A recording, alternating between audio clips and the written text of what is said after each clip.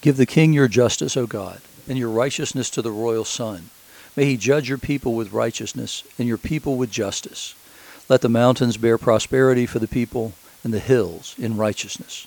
May he defend the cause of the poor of the people, give deliverance to the children of the needy, and crush the oppressor. May they fear you while the sun endures, and as long as the moon, throughout all generations. Those are the first 5 verses of Psalm 72, which is the psalm appointed for today, Wednesday, July the 28th, 2021.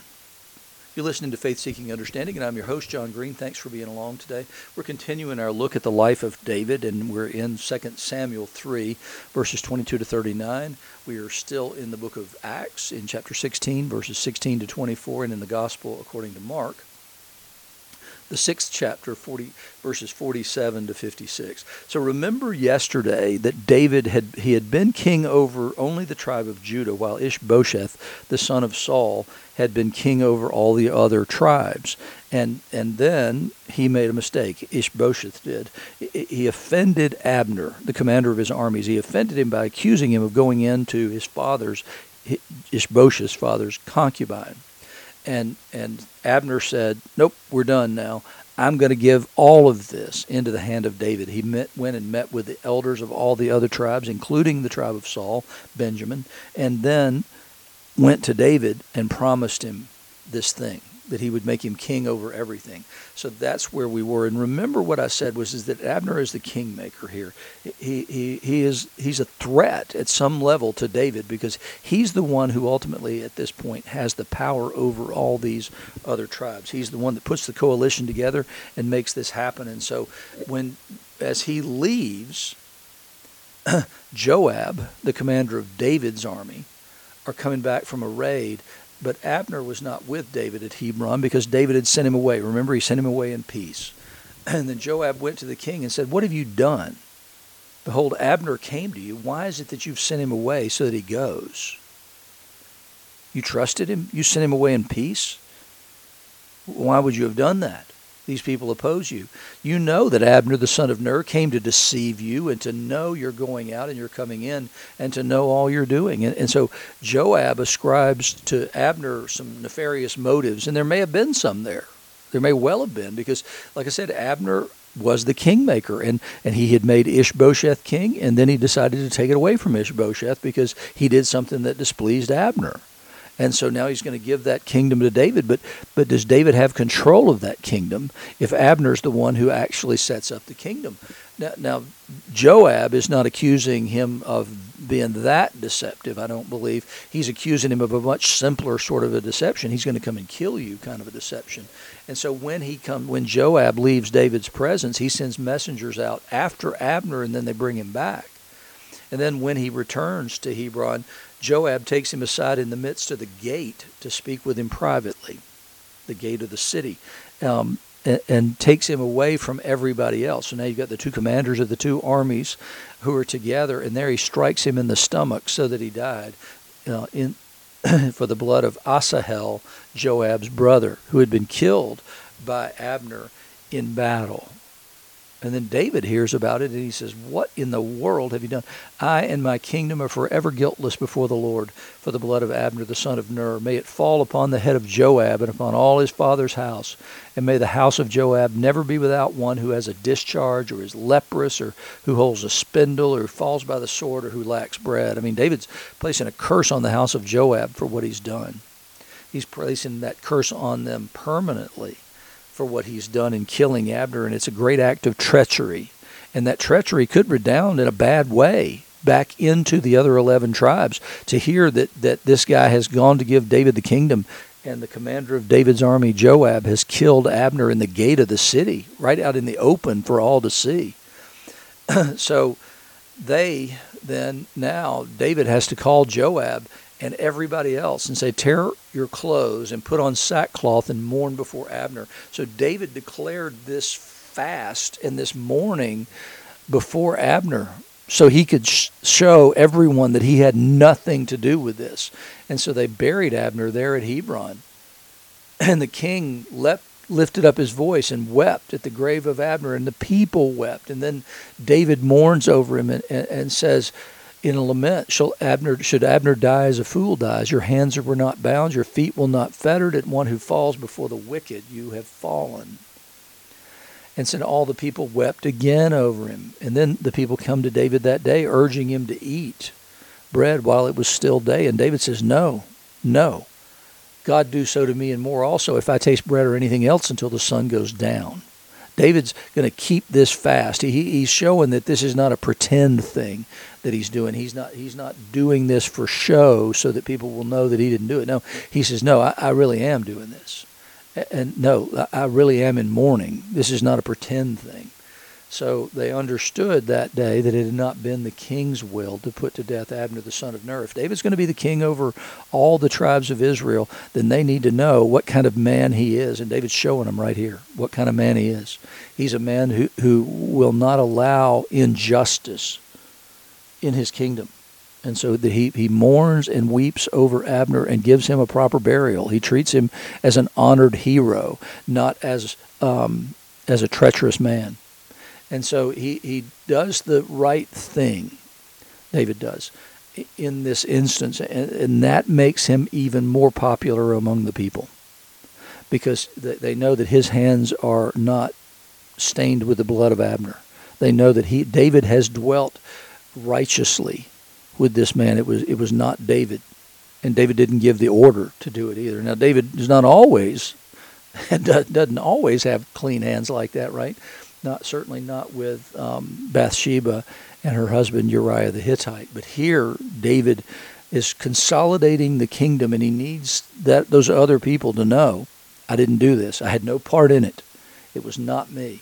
Everything he does tells them that very thing. And it's important that we be people of our word, that we be righteous people, that we not deal with others treacherously, that we're the kind of people that can be trusted in business, the kind of people that can be trusted with our word, that we will do what we say we will do, and we will not stab you in the back. We won't betray a confidence. We will not betray a friend. We will not betray anyone.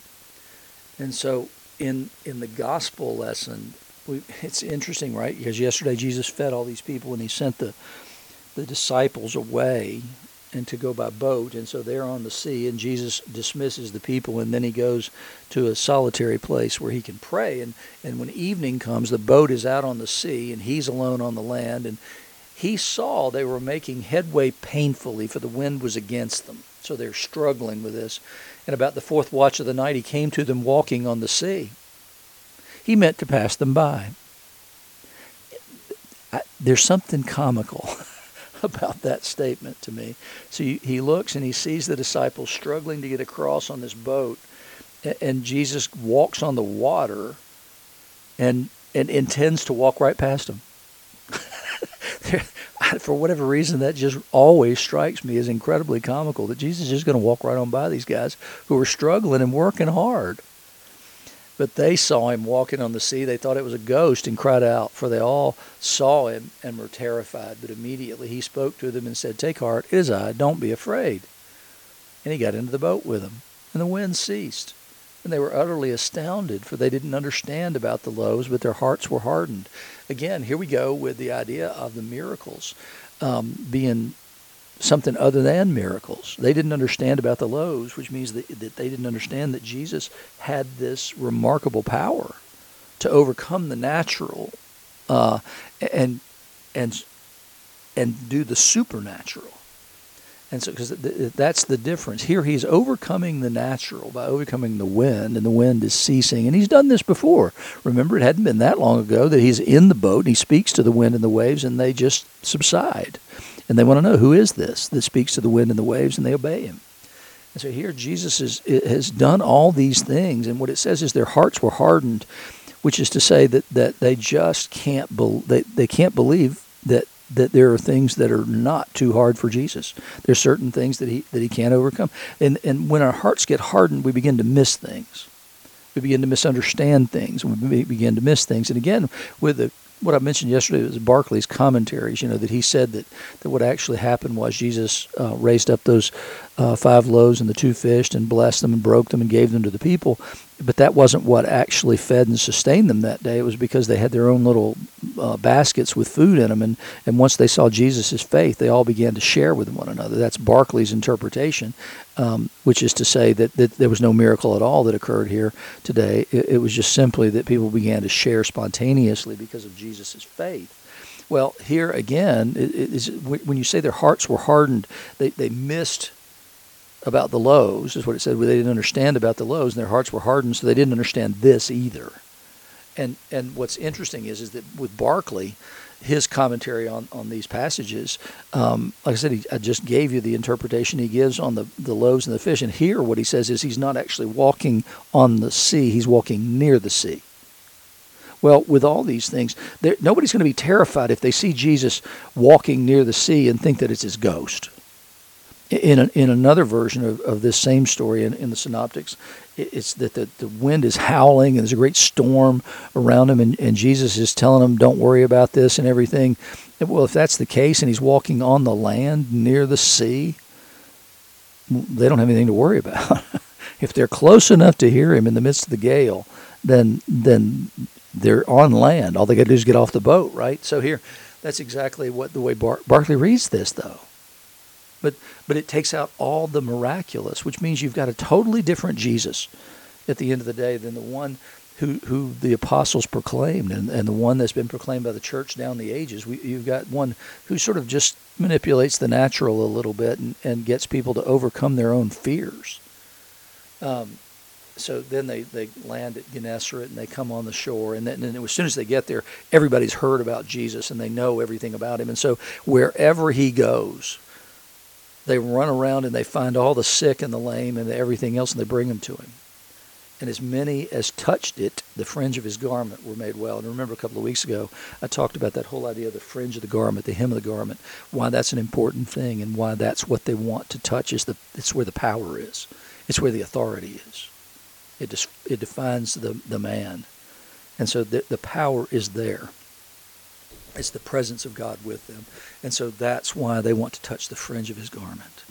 But it's this same thing that the witness of who Jesus is, like the witness of who David was in that first lesson, is dramatically important because we got to get it right. We have to have the proper testimony. And Jesus shows here what the proper testimony is that he is the ruler of the sea and the skies. He's ruler of the wind and the waves. He is in charge of everything, and he keeps his presence always. And remember in Acts we had met Lydia yesterday, and so they in the place of prayer there in Philippi, where they went on the Sabbath, and so this is later, obviously, where this action takes place. They're going to the place of prayer again, and they meet there a slave girl with a spirit of divination, who brought her owner much gain by fortune telling, and she followed Paul and us, crying out, "These men are servants of the Most High God, who proclaim to you the way of salvation." And she kept doing this for many days, and Paul got annoyed by it and turned and said to the spirit, "I command you in the name of Jesus Christ to come out of her." And it came out that very hour. Why would he do that? I mean, she's telling them the truth. She's telling the people the truth. She's pointing in the right direction, but the problem is she's pointing by a wrong spirit, by the same kind of spirit that testified to Jesus whenever he confronted demons. And so this spirit is not of the Lord. And so it's an act of grace and mercy towards this girl that Paul does this, that he begs, that he implores the spirit to leave. "I command you in the name of Jesus Christ to come out of her," and it came out of her that very hour. And it's because he's setting her free from a demonic oppression. Now, it gave her owners much money, and so they were not pleased that Paul had cut off their source of income from this slave girl. And so they seized Paul and Silas and dragged them into the marketplace before the rulers. And when they had brought them to the magistrates, they said, "These men are Jews, and they're disturbing our city. They advocate customs that are not lawful for us as Romans to accept or practice." Wait, that's not the reason you brought them into the marketplace before the rulers. The reason you brought them into the marketplace before the rulers was actually because it cut off your income. The hope of gain was gone. You're not offended by this. This is just the charge that you can bring to a kangaroo court and inflamed the people against Paul and Silas, and it worked. The crowd joined in attacking them, and the magistrates tore the garments off them and gave them orders to beat them with rods. I mean, but the reality is that if they're Jews and they're advocating customs that are not lawful for us as Romans to accept or practice, that's not even true. Judaism was a licit, not an illicit, but a licit religion in Rome. It was allowed because they didn't find in it anything that was contrary to the Roman belief system. They added it to. I mean, there were multiple licit religions in Rome and in the Roman Empire, and Judaism was one of them. And so what they're actually charging them with was not a crime. It wasn't a crime at all. But the people there's a civic pride that has been appealed to, and it's going to happen again and again in the life of Paul, is that they know they can't get them into trouble because, well, it's costing us money for them to do these things. It's there's a commercial issue involved here. No, they can't be that. That's not a good enough charge to get people worked up about. Nope, it's got to be something to do with civic pride. He's attacking us as human beings. He's trying to introduce something that's foreign here in a way that kind of indicates that who we are is lacking, that this thing is better. And so that's what actually, they get beaten with rods. I mean, Paul, it's amazing the stuff that this man has to go through. And so they inflicted many blows upon them. They threw him into prison, ordering the jailer to keep them safely. And having received the order, he put them into the inner prison and fastened their feet in stocks. So they're not just in prison. There's not like a Motel 6 where you could walk up to the door and walk out. No, they're in the inner prison. So they're further embedded into this building. And then he fastened their feet with stocks. So just the witness of who somebody is a wonderful thing, but the reality is if the spirit that prompts that witness is not of God, then we do have a problem. And we have a problem of misidentification. And so we can misidentify people because we have that witness. And here, what would have happened is that I'm not sure who is the greater and the lesser. Is the greater the one who proclaims, or is the one who is greater the one who proclaims the proclaimer, as in this spirit that works through this girl?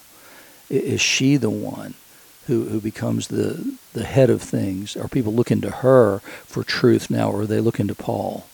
If they're looking to her for truth, because she makes a proper identification and gives essentially a prophecy, then that's got to stop, because the proclamation of Jesus is the only proclamation that matters.